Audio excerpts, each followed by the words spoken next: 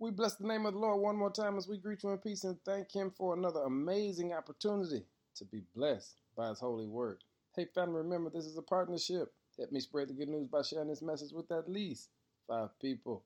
Our word for today is a renovation. To renovate simply means to restore to a former or better state by cleaning, repairing, or simply rebuilding.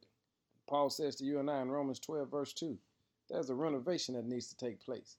And be not conformed to this world, but be ye transformed by the renewing of your mind.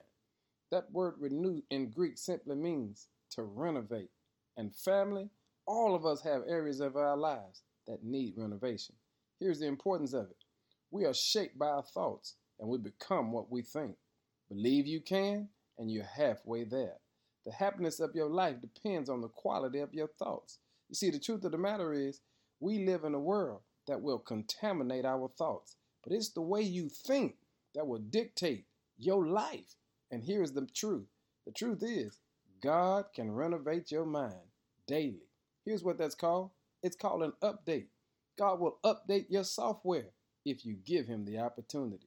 So Paul says, thank God for the opportunity and allow Him to renovate your mind daily. Hey, family, the truth of the matter is, if we don't allow God to renovate our mind, we'll be operating with outdated software. And we serve a God that's up to date. So maybe there's time for you to go to God today and say, Lord, whatever needs to be updated, here I am. Download a new software that I can think like you want me to think. It's called a renovation. Now give God some glory with your renovated mind. In Jesus' name, amen.